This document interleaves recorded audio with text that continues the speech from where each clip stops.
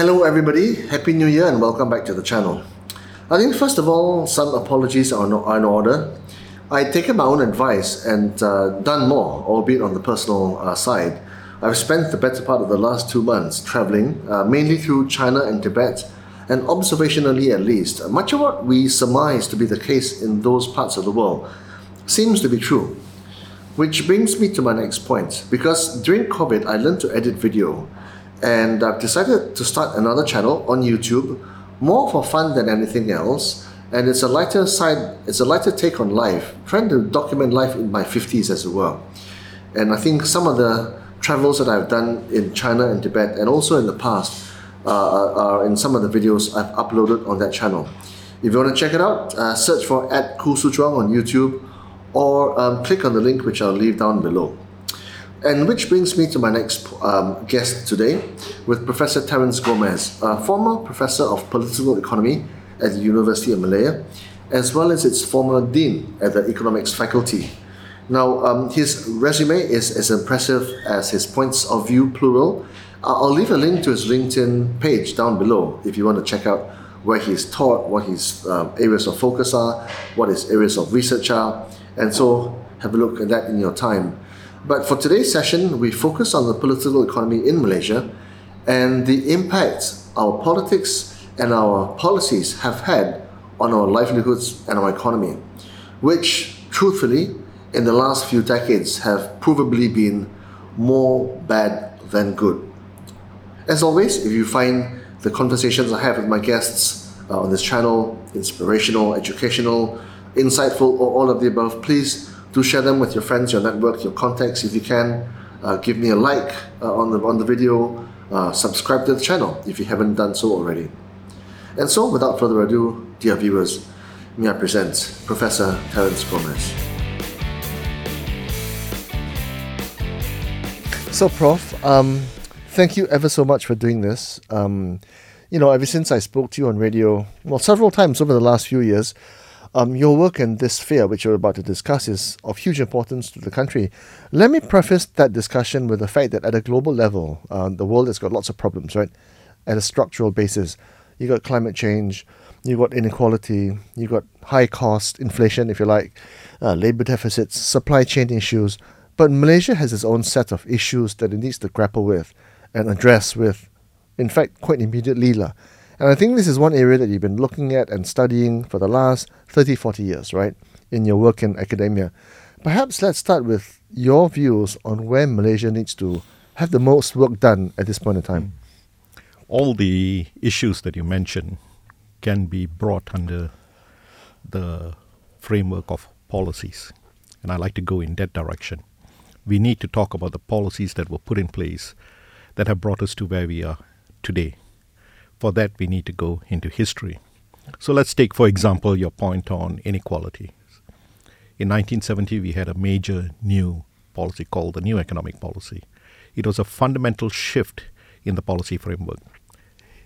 It was a fundamental shift in the way the government intervened in the economy. And this allowed for the government to intervene to bring about changes in terms of how to address the serious problem of wealth and income disparities and inter-ethnic inequalities. And if you look back at that period, the policies did good things. We can see the rise of a new middle class.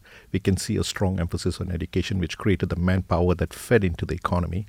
And if you look at the period running up to the early 1980s, it was a period when we saw a shift in wealth and income to among all ethnic groups. But there is another shift that we need to talk about. Again, we come back to policies, dealing with the issues that you just raised. In 1981, globally, we saw a major shift occurring in terms of Britain. Margaret Thatcher comes to power. Ronald Reagan comes to power in the US. And there's a shift in the dialogue in terms of the role of the state. And here they talked about a different kind of system, a neoliberal system, where the private sector now runs things, not the state. The state should now retreat, let the private sector run things. Now we have to talk about that policy shift. Because if you want to talk about inequalities and supply chains and labor issues, they go back to that next defining moment. And in Malaysia, Mahathir, when he came to power, he was quite enamored by this paradigm shift. But Mahathir did something else. And that's where the Malaysian context is unique. Mahathir took the neoliberal ideas but retained the interventionist model. And that's something you don't see often in other countries. They either take this part or that part. And he mixed the two. And that brought about some of the major problems that we are seeing today, to my mind. What is the role of the state in the economy? What is the role of the private sector? How do we bring those two together in which we create a compact, and that was the ultimate aim, a compact between labor, state, and business. And if we have that compact, we can bring about greater equality because there's dialogue between all three. And that was a model, for example, we saw in Germany or we saw in Japan. In Germany and Japan, they were devastated by the Second World War. And they emerged very quickly to become the largest economies in the world, highly industrialized economies. And the way the economy is structured in those countries, for example, as opposed to Britain and the US, you will see that there is a compact between state, business, and labor. And that's the kind of compact we need even today, which we have forgotten. Because they do talk about PPPs, public-private partnerships. But remember, public-private partnerships. Where does labor fit into all this? Where do people fit into all this? And what of the role of the state? Today, because the way the state has intervened, it has brought about, it's led to other problems, cronyism, corruption, and so on and so forth. So people think state intervention is bad. Get rid of the state. But I would take a different view. I would think that the state should play a more dynamic role in terms of how to intervene in a way which is just, in a way in which we bring labor into the discussions, in the way in which we are fair to businesses too. And I want to end on this point, small and medium-scale enterprises. When we talk about businesses, do we really think about SMEs? Or do we just talk about the big businesses? And we do. We think about foreign multinational companies and we talk about big business groups. We talk about the GLCs. But 98.5% of Malaysia's corporate sector, 1.2 million companies, 98.5% of them are SMEs. A forgotten group. A senior banker friend of mine, Prof, he said that in Malaysia we've got at least 3 different economies, right? He said the smallest one, and I'm not sure whether he was being facetious about this, he said the smallest one is the GLC economy. The number 2 economy in Malaysia, and this is a banker, he's very senior, so he knows what he's talking about, right? Because he funds the businesses, right? He says the second biggest economy in Malaysia is the SME economy. And then the biggest one of all, by a considerable margin, is the black market. Okay. Yes. So that's interesting, to me at least, right? But what you talked about, that you are postulating a more dynamic intervention of the state. Now that runs counter to what a lot of Malaysians think, because Malaysians seem to think that the civil service, the government, is too big, too ponderous, and too omnipresent. You disagree. Why? Let's go back to 1970. Okay. In 1970, we had all the problems here you just mentioned at the outset, specifically inequalities. There were serious issues that we had to redress. Did the government redress these issues? And I did say in the first 10 years, enormous changes happened because the way the state intervened. And this, at that time, the public delivery system was led by very able civil servants who knew how to conceive policies and implement them effectively. We had a policy direction which was very clear in terms of the goals that they wanted to achieve. And the primary goals were redistribute wealth equitably and bring down poverty. And the direction in which they took was education, a strong emphasis on education. And they took poor children out of the kampungs, sent them to very good residential schools, and then sent them to universities, domestic and foreign universities. And from there emerged a new middle class, an independent, vibrant middle class. That was why that policy was seen as, which was seen as a success story, was replicated, or they tried to emulate it in South Africa, in Fiji. Are you telling me that when the state intervened that time and achieved all these goals, that they didn't achieve good things? That's why I said also there was a shift. And the shift was from the role of the state, where the outlook is what is good for society as a whole, and that includes labor and business, to a shift where the focus is on supporting business. with little discussion on society, the implications on society. So this brings us to your point. You talked about climate change, environmental damage. Is that coming from labor? Who is contributing to these problems? It's major enterprises. Complicit in all this is the state. So we must now look at the state-business relationship and how it has evolved. That's one set of questions we have to discuss. The second question we have to discuss is, what exactly is the role of the state today? Is it as the same as it was in the 1970s? The third issue, what is the nature of the civil service and the public delivery system? Is it as efficient and dynamic, led by really competent people who know not only how to conceive policies, but also how to deliver them? These are the structural problems we need to change. So you rectify these problems, then you can go back to where we were, where our focus as a government leader, I would think my focus is the people. Ultimately, it's the people. But I do need economic growth. I do need businesses. But I have to be fair to all. And that's the role of the state, the mediation process between capital and labor.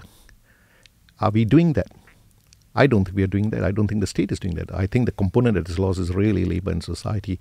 The focus now is just about growth rates. GDP rates must be high. Then we are good. We have achieved something. But that's not good enough. It's not about GDP growth rates. It's about equity. It's about redistribution. It's about being fair to everyone. Is that happening when businesses take the lead? What is the primary motive of a business? And I don't blame them for it. They are in business to make money. Their primary motive is profits. And if they don't make money, then they can't survive. So you got to be fair to them too. Let them do. If they're entrepreneurial and they can bring about innovation and they contribute to development, why would we say no to that? But let's do it fairly too.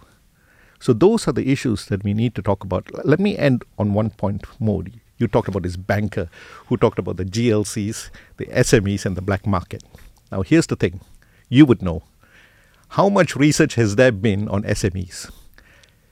How much research has there been on the black market? Zero, if you ask me. Black market is absolutely zero. It's dark. Exactly. And yet, it's huge. That's the point. It's dark, but huge. And then there's the GLC. He says it's the smallest. They may be small, but how powerful are they? Just because they are small doesn't mean they have no power. They have enormous influence in the economy.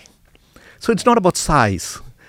It's about presence, about the economic strength that they have to also intervene in the economy in a way which can be productive, which can also be in a way to help SMEs. Now, one of the roles of the GLCs was to bring about supply chains, connecting the SMEs with the GLCs, connecting the SMEs with the MNCs. And the government again plays that role. And they had policies for that. They had the vendor development program. They had the industrial linkages program. They had the global supply program to link the SMEs to the MNCs. And there were conditions under which MNCs could come into this country. You must be part of this vendor program so that we can create supply chains so that our SMEs can feed into the global economy. What happened to all that? Where are all these policies to make them more vibrant? Well, I think you and I know the role of politics and the contamination of political favor within the system. I think it was the venture capitalist Naval Ravikant, American guy. He funded Facebook. He's very rich, but he's also he's reached a lot of conclusions in his life. And one of the things he said is that politics and politicians and the policies they foment are by nature inflationary because they drive up the cost of doing everything. Because their policies are not what's best for the country necessarily. Yeah. It's what's best for them at the party level, at an individual level. So they will present policies for consideration by the country that gets them brownie points at a popularity level. But it doesn't make the country any better. It doesn't make it more competitive. And that's the problem, because those institutions that you talk about have been tainted by politics and the policies of those politicians. So what can change? Chuan, let's be real. Let's talk realistically. When you go into politics, you have your agenda, you have your manifesto. What is politics in the first place? Parties. Parties emerge to represent cleavages in societies.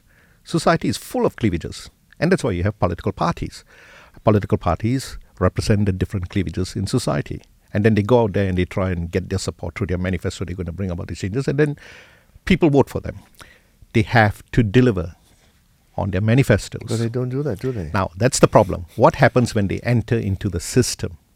Now, here we have to, on one side, we have politics and responding to this, because remember, politicians are in power only 4 or 5 years, that they got to go back to the electorate.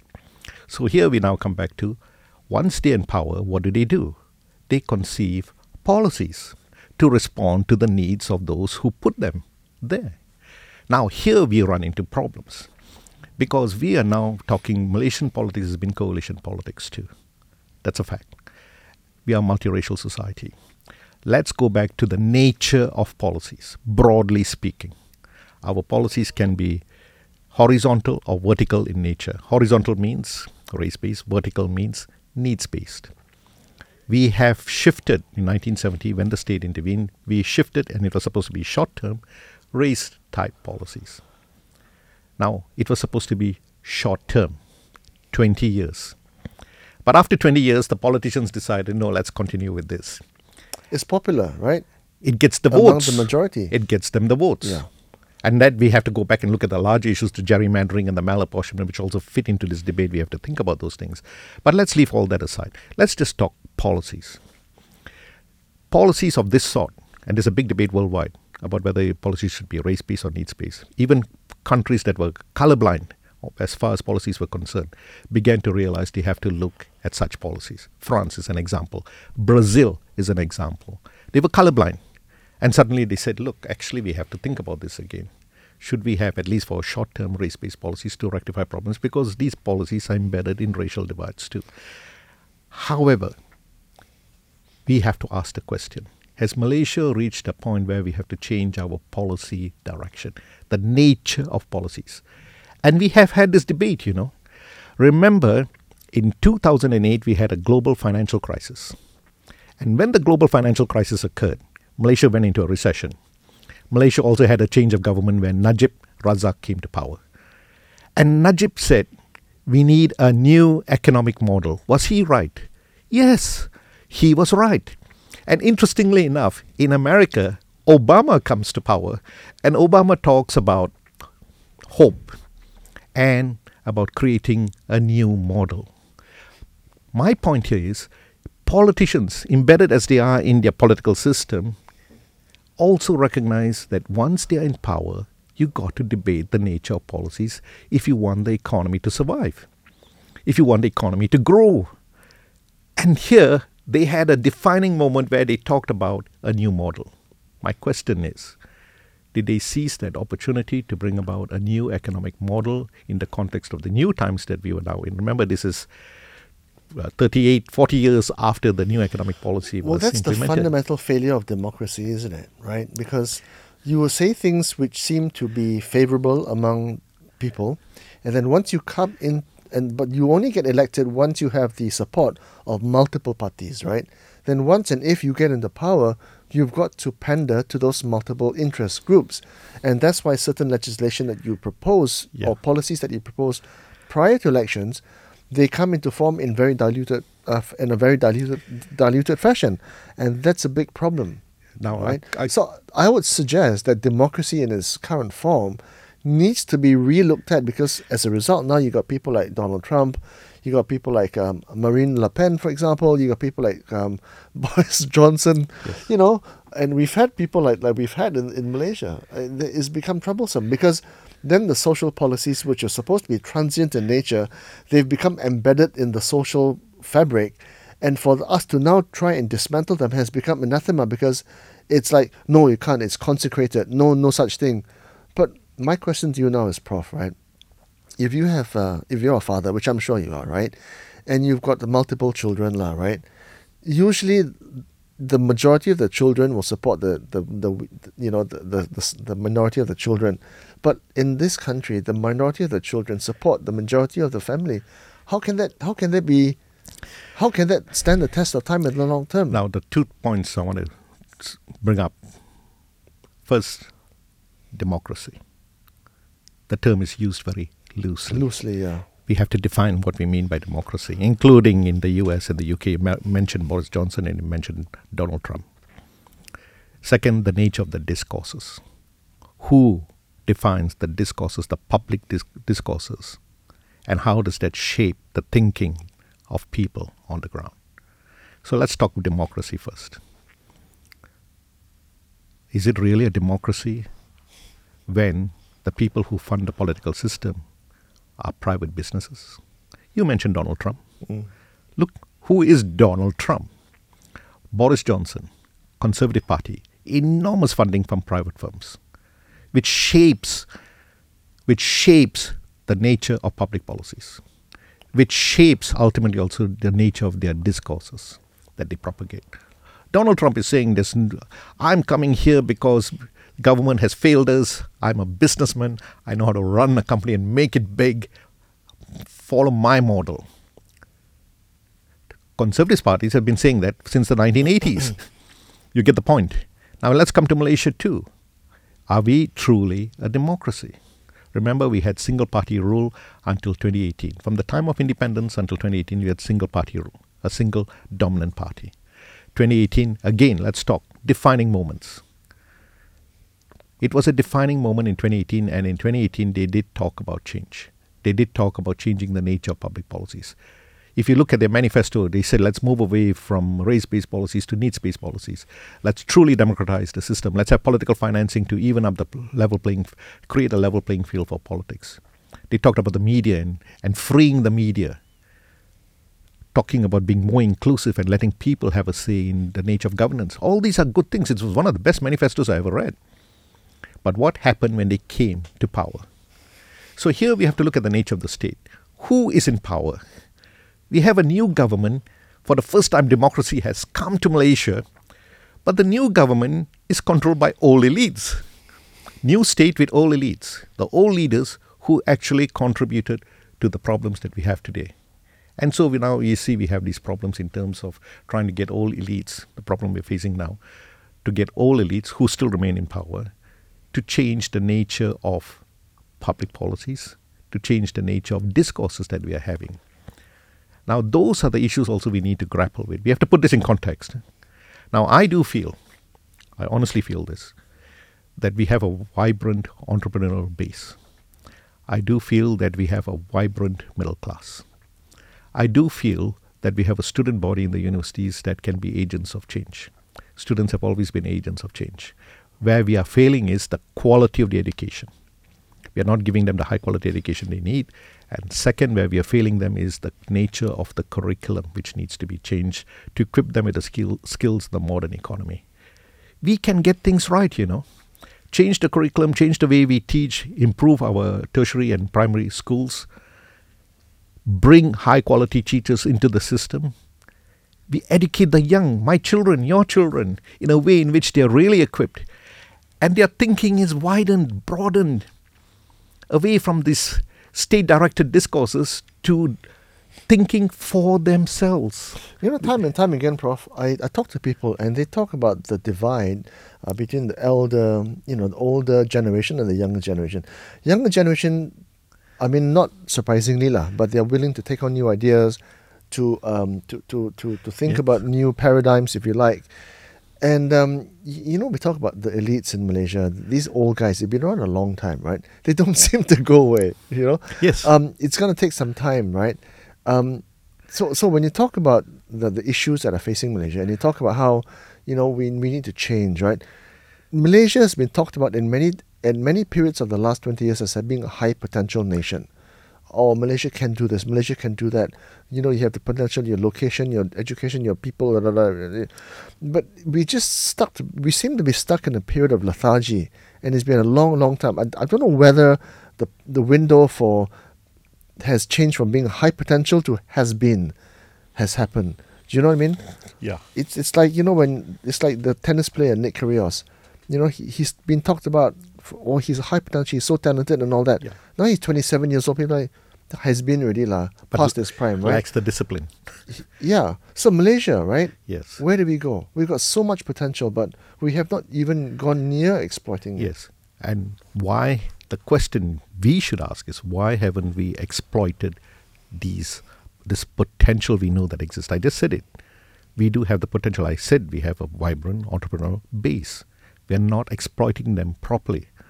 I said that we have a vibrant middle class, very articulate, well educated. Multinational companies, when they talk to me, embassies, when they talk to me, they point to that we have an English-speaking, well-educated middle class that can fit into the kind of investments they want to bring in, which is a technology, high-tech sector. That's where we are going into. Malaysia has to move in that direction. Unfortunately, it's English-speaking. If people want to talk about it, I have no problems with the Malay language. I feel it's our national language. We should know our national language. But we cannot deny the importance of English. Do we have the skills and do we have the manpower? Yes. But there is a class divide there too.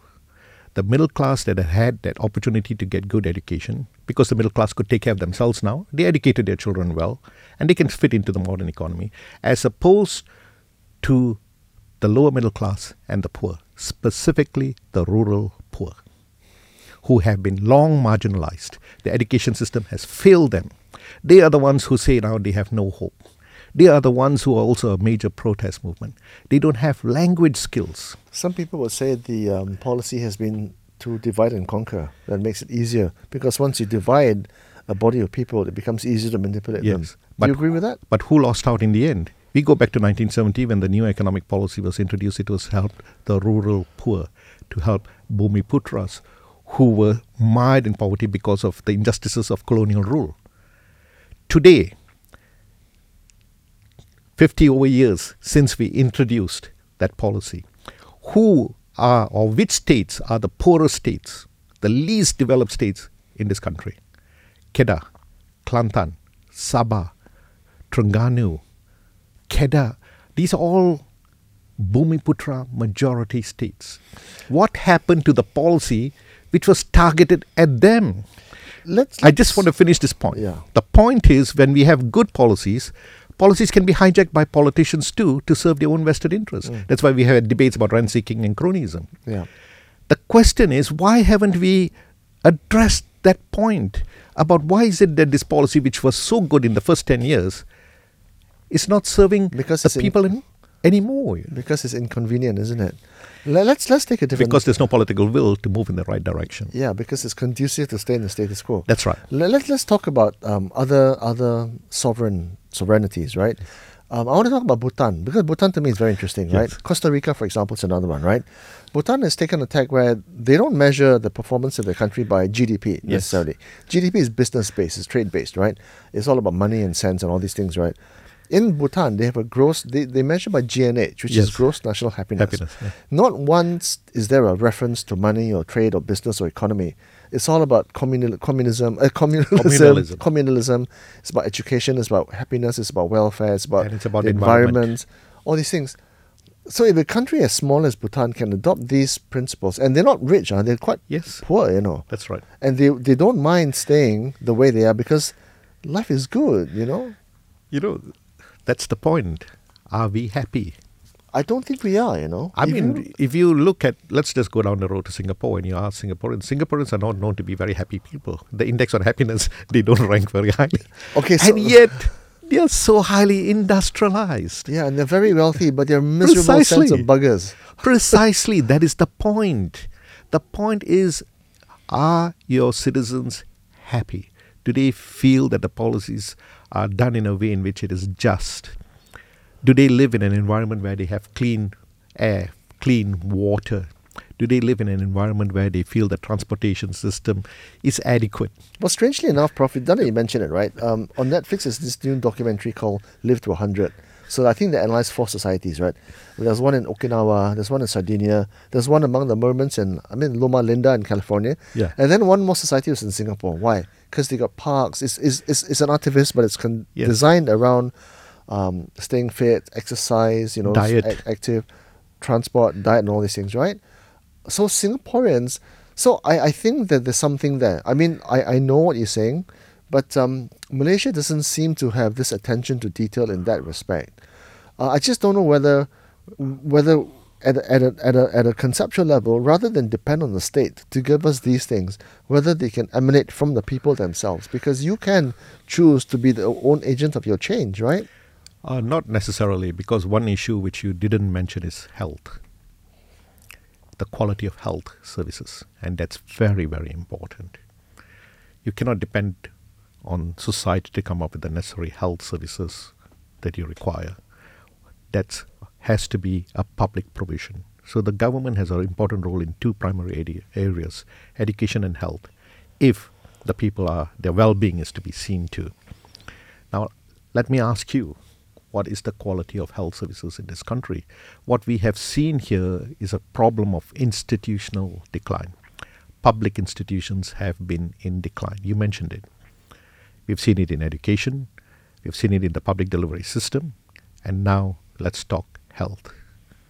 Is the quality of health services in this country really very good? I'm talking public health. Some people seem to say it is. Some people seem to say the medicines that you get from a government hospital are better than the private sector hospitals, right? Now, here's the difference. On one hand, we have a middle class which don't depend on the public health system. We have our private hospitals. And they also have their capacity to buy the medical insurance, which adequately takes care of their health problems. And they also are equipped to buy the necessary drugs they need to take care of themselves. Yes, our public health system, one good thing about our public health system is that the best equipment to deal with issues like cancer, serious health problems, are to be found in the public universities. If you go to a public university, and thank God for this, it's cheap. You don't have to pay high fees. The best drugs can also be obtained there. But that's not what I'm talking about. I'm talking about health services also in terms of the quality of health care. I'm talking about the infrastructure and how well equipped is the infrastructure. Those are the important issues also you need to look at. I keep repeating this point. The middle class are more than capable of taking care of themselves. The Singaporean middle class can take care of themselves. As you said, they are rich. And when you're wealthy and when you're middle class, you know how to take care of yourself. But when you are not rich, when you are poor, and you're so dependent on public services, then you run into a problem when you see a decline in public services. And that's the problem we're dealing with today. We're grappling with this point about the quality of healthcare. We're talking about the quality of education. We're talking about the quality of the bureaucracy and its ability to deliver policies. You know, we can come up with fantastic policies. Every time I read the Malaysia plan and all the other different policies, I say, it's so well written. The question is, can you deliver it? And I'll give you one example. The 9th Malaysia plan, which Abdullah, when he came to power, Abdullah was a sea change compared to Mahathir. After long rule by Mahathir, Abdullah comes in and he says, I'm going to do things differently. I think he had an 81% majority, wasn't it, at the time? 2004. And 90% 90% in right. seats in parliament. Yeah. And one of the second best in terms of public support during the election, compared to the 1995 election where Mahathir surprisingly did better. Having said that, the point is, why did they support Abdullah? Because Abdullah said he's going to be a different kind of prime minister. I'm going to be a prime minister for all Malaysians. I'm going to eradicate corruption. I'm going to bring about important changes, which he did. Look at the 9 Malaysia plan in terms of policy ideas. Look at the 9 Malaysia plan. He shifted the focus. Mahathir's focus was on creating big business groups, conglomerates. He shifted the focus to SMEs, and he said that's where the focus should be. Mahathir's focus was on industrialization. He shifted the focus to agriculture, and he talked about bringing high tech into agriculture, smart farming to improve agriculture. Why? That would also help the poor farmers. It will also help the rural folk. The ideas were very good. But he also said, if you read the 9th Malaysia plan, for all the good things that we are saying, the last chapter of the 9th Malaysia plan was on this point. We must have a very good public delivery system. Abdullah failed because we do not have a very good public delivery system. You can come up with all the best policies, but if you cannot deliver this to the ground, then what's the point? You're going to be stuck in the middle, as you just mentioned. We are not solving the problems. So that's where we have to focus on. We have to talk about really reform of the state. We have to talk about the nature of the bureaucracy, because you mentioned Korea, you mentioned Japan. The best minds, after they graduate from university, the best minds go into the public sector. Singapore, China. We used to have that, right? We used to have that was in the way it 50s. was. Yeah. That was the way it was. It was a job of esteem and respect and That's right. and merit. And today we don't have that When did anymore. it change? when we adopted these neoliberal ideas, when we started putting the focus on business, and suddenly civil servants were not getting the recognition they deserved. Nobody wanted to join the civil service because the pay was so poor. We had an easy Pono thing which just filled up the bureaucracy when we didn't need to have that kind of policy directives. Now, compare the salary schemes. If I'm a graduate with an economics degree from a good university, would I want to join the public sector? Or would I go to the private sector, to the MNCs in particular? Look at the salary difference between what you get in the private sector and what you get in the public sector. Now look at whether this is the same situation in other countries which are highly industrialized. Just go down the road to Singapore, go to Korea, go to Japan. The graduates who go to the top universities go and join the public sector. You need the best minds in the public sector. The best minds are the ones who can conceive policies and respond to the problems on the ground. But they are not there. They are in the private sector making money for big businesses. And that's an injustice which is contributing to the inequalities that we see. And then once you reach the apogee of the private sector, then you're able to lobby with your funds the people that you want to have in charge, so then they can deliver the policies that are conducive to you at a business level, and then the churn goes on, which is why we've got these things happening, right? And let me ask you this. Who writes our public policies these days? It's consulting firms. Consulting firms. Boston, McKinsey, That's Bain, right. all these guys, and they're paying Nobody a ton of money. asked the consulting firms to write their policies in the old days. The bureaucrats were on the ground. They could see when they delivered the policies on the ground, they could see the changes happening on the ground, and they knew how to respond quickly to the changes, where to rectify and where to carry on, and what are the new policy directions to rectify actually problems. Do consultancy firms have this kind of... And yet, Prof, despite, I'm not saying because of, but despite all these issues that we talk about in Malaysia, right, I think we are number 2 to Singapore in terms of GDP per capita, right? I mean, Malaysia isn't doing too bad. It isn't. Income levels, especially in the Klang Valley, are comparable with many parts of the developed world, okay? Now, that's not to say there's inequality. There isn't inequality. There is huge inequality, right? The basic salary in, say, Kota Bharu is very different from the basic salary in KL, in Cheras, for example, right? Or even Mont Kiara, let's just put it that way, right? It seems insurmountable, these issues. It seems so insurmountable at a structural level because there is no will to do it. I'd even venture to say not even in the current government, despite what they say. Because what they say and what they do are two totally different things. So where does the change come from? No. Does the change come from the young? Does the change come from at an individual level? No, I don't think we need to go there. Let's look at the structure of the economy. You mentioned growth, and you only talked about Singapore. Malaysia and Singapore, the growth has been driven by foreign multinationals. We have an open economy, the investments come in, and we grow. Let's look at Korea and Japan. When they grew, they put a lot of support on domestic enterprises. And they nurtured these from infant industries to becoming global leaders in their industries. Samsung, for example, Toyota. Now, that's the policy direction that they were talking about in the 1980s too. Nurturing domestic firms. That was supposed to be the focus. But where we ran into problems was we didn't look for the best entrepreneurial capacity. In fact, we had a problem of ethnic bypass, which was a term widely used. We bypassed the most entrepreneurial companies because of another kind of policy agenda. This is the problem in mix and match policies. When you have mix and match policies, then suddenly the outcomes turn out differently. But we had it right. We were talking about nurturing domestic firms. We went into Proton Soga because we wanted to develop a car industry which will have supply chains where the SMEs will supply to Proton, and then we create a really vibrant base. That happened in Korea. Hyundai and Proton were around the same time. Look at Hyundai today and look at Proton. What happened to those supply chains that were supposed to come in to feed into creating a dynamic entrepreneurial SME base? And are you telling me that we didn't have it at that time? We had many companies which were involved in the car sector, into spare parts and all these kind of things, but they were not from the right ethnic group. They wanted to create a new type of entrepreneurial community. And that's where we seem to have failed, the bypassing of really good entrepreneurial capacity. So this comes back to your question to me, where do we start? I say to you, Chuan, we have it on the ground. There are still companies there which are highly entrepreneurial. If you look at the top companies in the country, publicly listed alone, the top companies, apart from the GLCs, there are really some very highly entrepreneurial companies, including in manufacturing.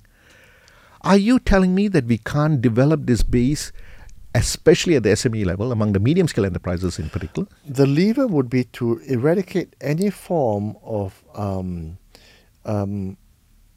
okay, let's just put it another way. The key to doing that would be to introduce a completely merit-based system, which is not politically conducive, but it is competitively conducive for the country. Yes. Now, when you look at the profile of some of the biggest new companies in the last 10 years, they have happened in spite of the policies, not because of the policies. Companies like Yinsen, Farm Fresh, Karsam, Yes, that's right. Vitrox, Which proves my point. They're all owned by the Gina Pet, right? Yeah. So the problem is, it's not conducive to support these people because that's the lay of the land. So I don't want to get into that whole discussion, No. right? But what would really trigger the needle change is for a government that is entirely merit-based. And I'm not saying it doesn't happen. I think MDEC is pretty good in that respect. But it's not a broad brush around Malaysia. I have to correct you on this, because I think the way in which you're making the argument, to my mind, may be slightly flawed. Here's the point. First, the companies that you mentioned have done it in spite of the problems. Yes, in spite of the problems. That yes. shows you real entrepreneurial yeah, capacity. yeah. Second, I said to you that we created a vibrant Bumiputra middle class. Many of them are in business, very well equipped. I've had many Bumiputras businessmen coming in telling me, we have a policy to support Bumiputras, but we are not getting it. Here we go into the problem of the nature of the state and the concept of selective patronage. Are the most equipped Bumiputras getting the rents created for the state? Based on merit too. They are well equipped. They themselves are complaining about it. Take the LCS scandal. If you read the LCS scandal, which is about shipbuilding, where they wanted to bring in suppliers into this. Sorry, not shipbuilding. Let's talk about the Jana Vibhawa scandal. Recently, the Bumiputra Association, Businessmen's Association said, we know what the policy is about. It was supposed to help us, but we know how the system works, and we were not getting access to these concessions that were being created by the government. I am saying to you that even very vibrant, well-equipped businessmen, Bumiputras, who can contribute to this and can compete, are also being bypassed. That is the problem in the country today. Well, I would even go higher than that, because concessions by nature are very lucrative because they're monopolistic in nature, right? So why in the first place should we have concessions? And Malaysia is I agree with that too. Malaysia is a country of monopolies, right? Yeah. We've got a monopoly on rice production, Yeah. on defense, on electricity generation, electricity distribution, right? Pay televisions, for example, right? So many defense. So many, right? In the military, right? The point here, telecommunications. the point here is we are talking about different. 5G. We are talking about different segments of the corporate sector. I was talking about policies to help SMEs. Correct. So that's why people now talk about the GLCs are crowding out the SMEs, leaving them no room to wiggle, so they've got to go out. And that's why you see a lot of companies that are listing abroad. They're listing in America, they're listing in Australia, they're listing in Singapore, they're listing anywhere else but Taiwan. Taiwan has got a few Malaysian companies that have set up shop there because at home it's just... So let's not get stuck in the minutiae of the current era, right? What you propose is a sea change among government to say, let's go back to the 80s where we fund the private sector, fund the SMEs, right? Let's remove any reference to,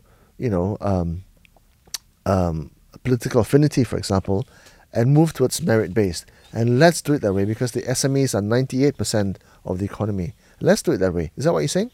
I am saying that entrepreneurial capacity, if you really want to develop it, you've got to nurture it. You've got to support it. The government actually does have a policy on that. But they have a lot of funding for it.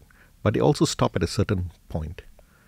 Once they reach a certain point, they say, okay, enough is enough. We now must support other companies to come up. But they're at the point when they're ready to take off, and then suddenly they can't take off because they're not getting adequate funding. What's the problem there? funding for R&D, research and development. If you want to move up, you have to invest in research and development at companies, especially in things like technology, for example, in manufacturing. That's expensive.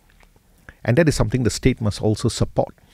The problem with the state is when they are supporting companies, as I said, they don't do it to the point where they really have taken off. I went to visit companies in Kelantan, in Terengganu. I visited the small-scale enterprises, and they looked very entrepreneurial to me. And they were in a sector which we needed their support, food security. They were in agriculture, they were in food production, poultry. And I looked at them and I asked them, why are your companies, they're not doing as well as I thought? They said, just when we are ready to really take off, we are building the supply chains, we want to go into greater production, we can't. And I said, why? Because they cut off the funding now. They're not giving us enough support to move up, to invest more in technology, to invest more in plant and equipment. Second, they talked about land. It's very hard to get access to land. I'm a very good farmer. My land is very productive. My neighbor is not productive. But I can't expand because of land problems. And third, they said, marketing. I want to get my products to the market. Who is supposed to help me? Farmer. They have GLCs, as you call them, I call them public institutions, statutory bodies, created to help specifically these people.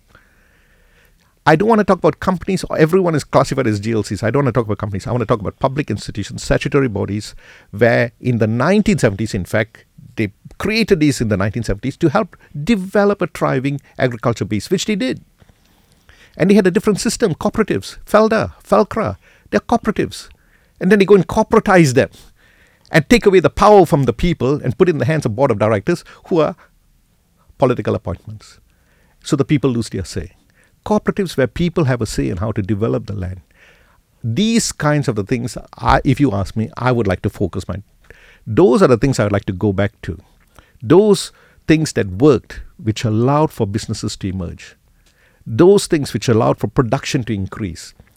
And I'll ask the question, where did we go wrong? When did the tide change? What were the policy changes that brought about what was good and go into a downturn? And I think that's what we should be doing today. History is an important teacher, History tells us where we did right and where we went wrong. What are the three things we can do to make that happen? Well, first of all, let me be very clear. I'm not an opponent of the GLC system. I would, in fact... You sound like you're actually an advocate, but it has to be relooked at. That's right. I was just coming to that point. I would redefine what we mean by GLCs. GLCs, we immediately think, by the very nature of the term, government-linked companies. GLCs are much more than that. They are public institutions. They are statutory bodies. I mentioned Falca and Falda and Falcra. We have Keseda and Ketengah. These are institutions planted in the rural areas to aid rural communities, which did very well. They help reduce poverty in rural areas. That's a fact. I'm talking about those institutions. For the multitude of companies which have been set up, I'll say close them down. We don't need them. And do you know how much cost savings we will have from that? But that's problematic because what about the people who employed there? We think this carefully. So I'll get rid of many of these small companies which are basically not doing nothing. And as you said, possibly even crowding out really entrepreneurial firms. In fact, when I was in Kelantan, they were telling me they were trying to come up SMEs. But they had a problem because Keseda or Ketengah, one of these institutions, had set up a GLC and they were competing with them. So I asked these people in Keseda, why are you setting up a GLC? And then they said, because the government wants us to be self-sufficient and earn our own money. I said, that's not your role. The government should be funding you. And you shouldn't be going and looking for money and creating companies and then competing with the people you're supposed to be helping. I said, this is nonsensical. We have reached a point where the whole system has gone awry. There's no method to what's going on. It's complete madness on the ground. It's just huge. Reform that system, clean it up, make it slim, and be very clear what these different institutions are supposed to do. So that's number one. That's number two? Then the policies come in. Now that you have these institutions which have all been cleaned up, what are the policies we need to put in place where we use these institutions which are already well placed and deeply embedded in the areas that we need them to increase productivity. Number 3, the funding. Where is the money going to come from for all this? Those are important things we got to think about. Because it's true, you can't depend on the government for all the funds. The government also has to think about funding and where is funding going to come from. So that's another debate. But where's the fund going to come from? Then we can go into taxation and all these kind of things. But I'll leave that aside. My concern is inequalities, as you mentioned. Inequalities. My concern is food security. My concern is the well-being of the young people and their loss of hope in the rural areas, which I've seen. My concern is for young people also who recognize that they know how to till the land, how to use, they grew up on it, and cannot get engaged in that because there's no money in it. Why would they tell me, when I saw them, they told me there's no money in it. We got to make money to survive. And the government is not really helping us, even though the institutions are there. And there are structural problems that are preventing us from doing this. And I'm asking myself, where is the government in all this? Where is their focus? And I'm not talking federal. I'm also talking state governments. I'm talking about the state governments too. Where is the state government in all this? And this brings us to the other issue which we have to talk about. The bureaucratic system, coordination between ministries and between federal and state. In the old days, we had EPU, and EPU connected the federal to the states. There was a body that connected federal and state institutions so that they work in tandem to deliver things on the ground. So it's not state policies or institutions doing one thing and federal doing another thing and then they clash, which is exactly what's happening today. There was a coordination that was going on so that you can effectively deliver the policies on the ground. Is that in place today? And today we have a real problem because we have 13 states and we've got probably about 6-7 parties, different parties in the states, and not all of them belong to the ruling coalition. Problems in coordination. But what about the federal system itself? How many ministries are there? I think 35 or something? 34? No, about 26. Is it 26? 25, 26. Yeah. Do we need so many ministries? I think we all know the answer to that, right? How much coordination is there between these ministries? Are they duplicating things? Yes, take the famous example, Tibet. How many institutions are doing Tibet? And they all belong to different ministries. How many ministries are responsible for rural industries? How many ministries are responsible for SMEs? Are they talking to each other? Are they coordinating? I think we know the answer to that as well. And that is the problem. And that is the point.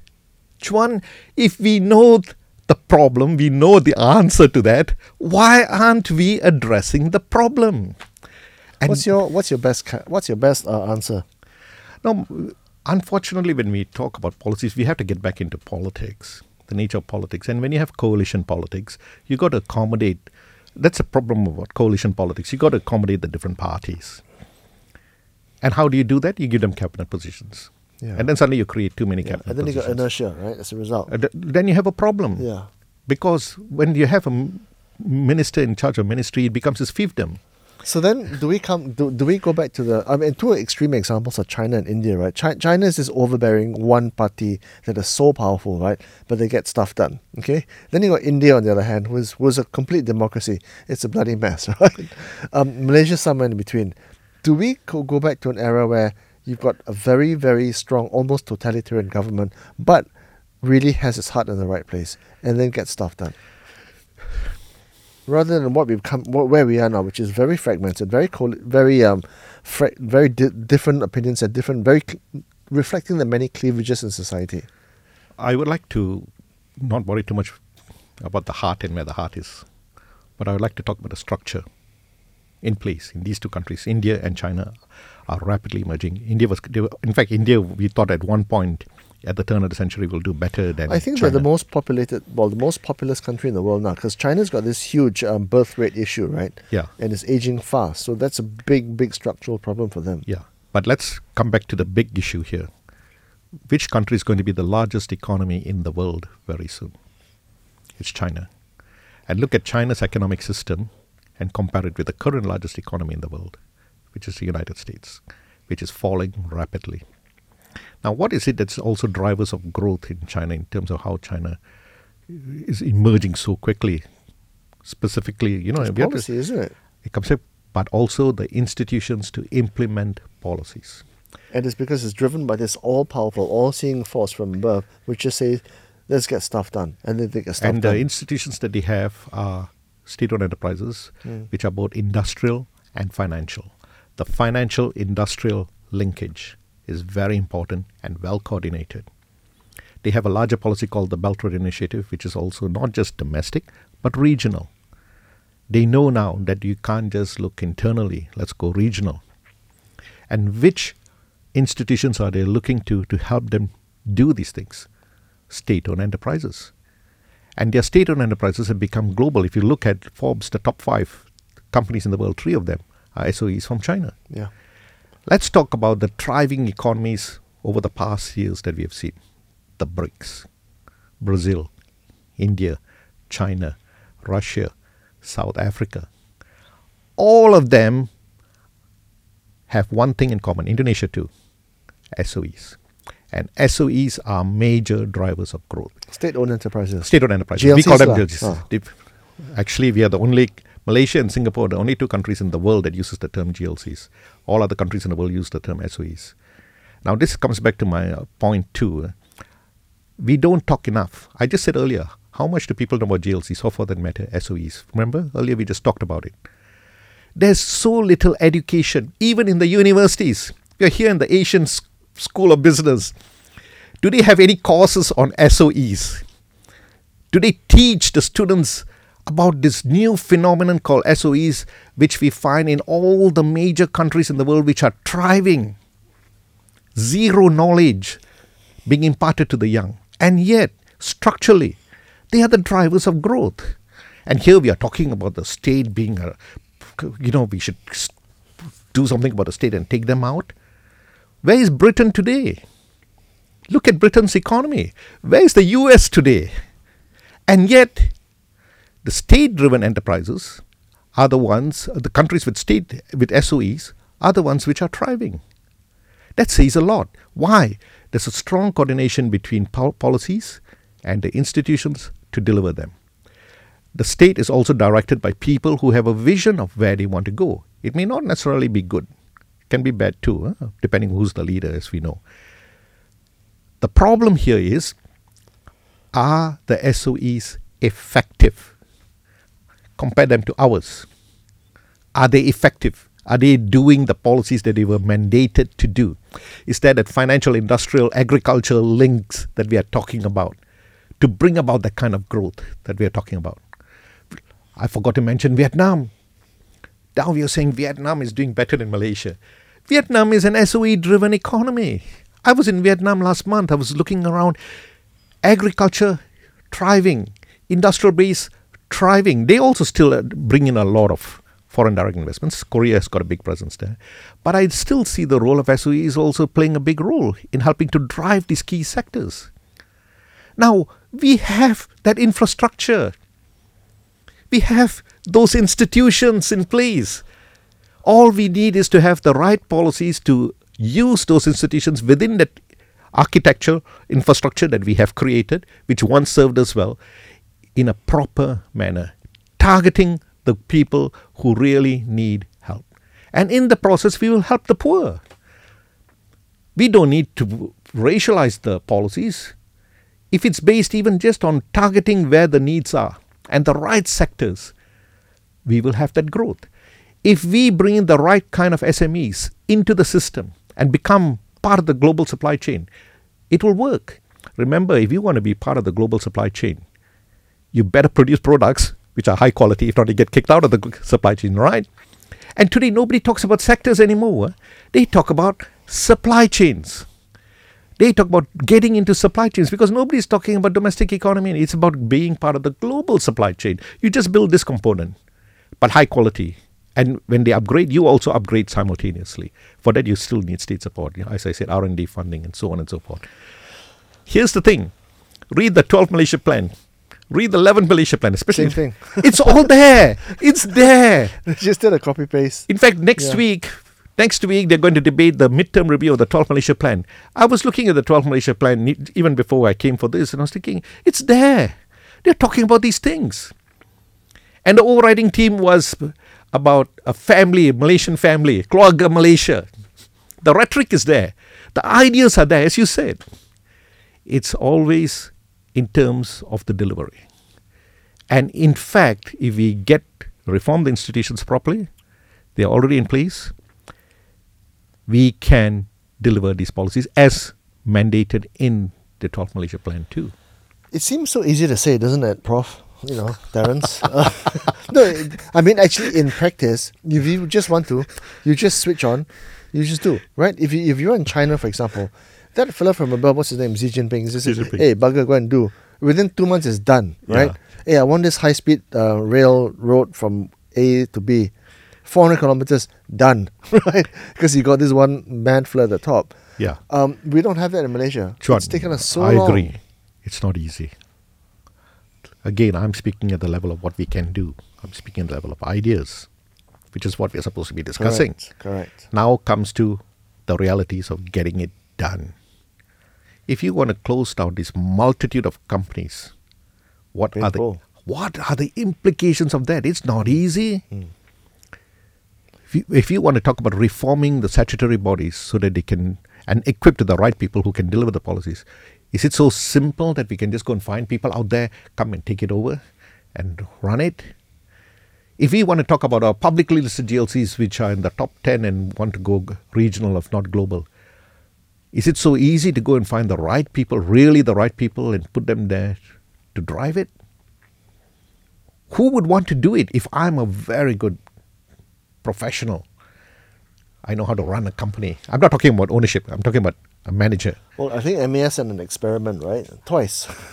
I would think to myself, why do I want to go and sit in a GLC where I'm exposed to the public and I'll be criticized for everything I'm doing when I can work quietly in a multinational company? Have your life threatened in some cases. Precisely. It's not simple. The problems we are confronted with, we know what to do, as you said, but getting it done is not simple. And that's where the political will comes in. We have to make difficult decisions, and we have to be, for the short while, there will be some suffering. But these things have to be done. But in the long term, if we do it right, we solve a lot of problems. The last time we tried to do this was, I think, roughly 5 years ago. And then that splintered within a year and a half. I mean, the road to redemption can be painful. In fact, it is painful, and it's also long. We tried to get on that in 2018. Yes. Failed, right? Failed. It just went bush. I wouldn't say it failed. I would say they didn't have enough time to bring about because of the coup that happened, the change, the Sheraton Yes, move. because it's so painful that a huge body of people says, let's not do that. Let's go back to the old ways. Again, I want to come back to the point. Did they really think this through in terms of how they're going to implement it properly? For example, let's talk ministries. Now we have to get back into the nature of the state. The nature of the state, they were unified in the run-up to the election, and they won unexpectedly. They won that election. Nobody expected the opposition to win the 2018 election. They won. Now they had to govern. Now they're in power. Now the question here is this: are they on the same page? Mahathir himself said, manifesto is one thing. I don't necessarily need to subscribe to the manifesto. Second, in terms of cabinet ministries, for what reason did he go and create a Ministry of Economic Affairs when we already have enough? Creating another ministry which is not required, when you already have Finance Ministry, you have Ministry for Rural Development, which are all basically doing similar things. So these things interfered with the implementation of a very well thought out manifesto to try and sort these problems. As you said, it was difficult. And when there's difficulty, there will be protests from the ground. Normal. We must expect that. And there was. But how do you react to these problems? How do you convince these people in the long run that there is a long-term agenda which ultimately will pan out well? Meanwhile, you cannot marginalize or put aside the needs of the poor.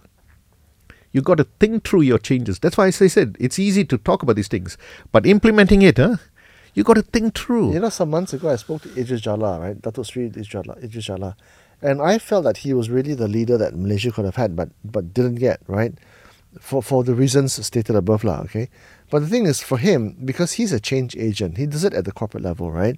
And he says that to get difficult things done, it's like small bad news in small doses. You know what I Yes, mean? I know. You don't just go and boom. That's right. Right? You just don't go and destroy everything. You just small bits of I bad agree. news, and then over time things change. I Which I agree with you. That implementation was not well thought out, nor was it well executed. as you said, it was like a Big Bang thing. Yeah. I don't subscribe to the view of the Big Bang because ultimately the people who were really feeling more hard done by were the poor. Yeah. They took away the subsidies, for example, in rural areas. You can't do that. You cannot simply just take away the subsidies. I know subsidies can be a waste. It's not going to the right people and all that. All that I accept. But I'll revisit how it's being implemented rather than just clean the slate, wipe it off the slate. Of course, there'll be a lot of cost savings and we get rid of the so-called leakages. Fine. But in the process, when you did that, you also left poor people further behind. No, you can't do that. You got to think these things through and how you're going to implement these things. So it seems to me there is a recipe for implementation now, because the mistakes have been made in the past, right? Now, with this new government, or maybe the one after that, or 2 or 3 from now, there's a template to follow, right? Don't do it like that in the past because it's screwed up. Let's do it this way in the future. The question is, do we have enough time though? The question is, should we do it or not? I think so. Yes. Of course. So we why should. does the time factor come up then? Are you saying we're going to carry on in this system which is getting us nowhere? The middle class is becoming the new poor. The young have no hope because the education system is in the doghouse. We have to start somewhere. There will be some pain along the way, but we jolly well better start now because we are really in the doghouse now. How old are your children, Prof? My daughter is 32 and my son is 30. And I've got another son who's 22. Okay, so they are the ones, right? Yes. Yeah, they are the ones in the next generation, right? Yes. How they behave, what decisions they make in the wake of where the country is, and other of their peers, right, at that age group and maybe even one generation before. Where do you think they are in terms of their thinking about Malaysia? You see, interesting. That's an interesting point because, in fact, I was talking with my wife too about this issue in terms of where our children are going, their future. We are very worried. What's the future for our children? They're well educated. They got good education. They can take care of themselves. My daughter works for an NGO on gender issues. She's very troubled by all the debates that's going on here. You know, the gender-based discourses which seem to further marginalize women, the minorities, LGBT issues, and so on and so forth. And she's really worried, even with the current government and the way the direction we're going. Cannot wear Swatch anymore, by the way. That's the point. It is so idiotic. Yeah, It just makes no sense. no sense. I have another my son is a lawyer. He's okay. He likes what he's doing. He's a professional. He's not worried about his future because he's a professional. It's And exportable, that skill. He can work anywhere in the world. He knows that too. He's even thinking now of going and doing a further degree, a LLM, so that he can expand his horizons. Good for him. He's not worried as much about what is happening in the country because he knows if this really goes bad, he knows he has options. How many young people have the options that my children have? That they can go somewhere else if they wish. That they can change jobs at will. You know, young people who are well educated change jobs very often. I'm not worried about the middle class one. I really am not. They can take care of themselves, even the young middle class. And they have options. I am worried about those who do not have these options. I'm worried, and I come back to your first point to me about inequalities, about those who have been left behind. How can they catch up? How do we help them? How do we give them hope? That should be the focus of our policies, to give the young hope, to give them direction, give them jobs which they are equipped to. How do we give them jobs when they are not equipped for it because they don't have the educational training for it? We are really in a very bad shape.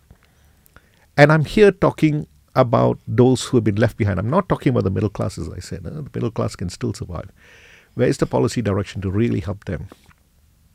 Do you see any new policies coming out focusing, say, on agriculture? Where agriculture is the real target group. When food security is our big problem too. Where it happens to be in the poorer states too, where agriculture is located. Yeah. And this Mahathir is move from industrialization where he forgot the agriculture sector.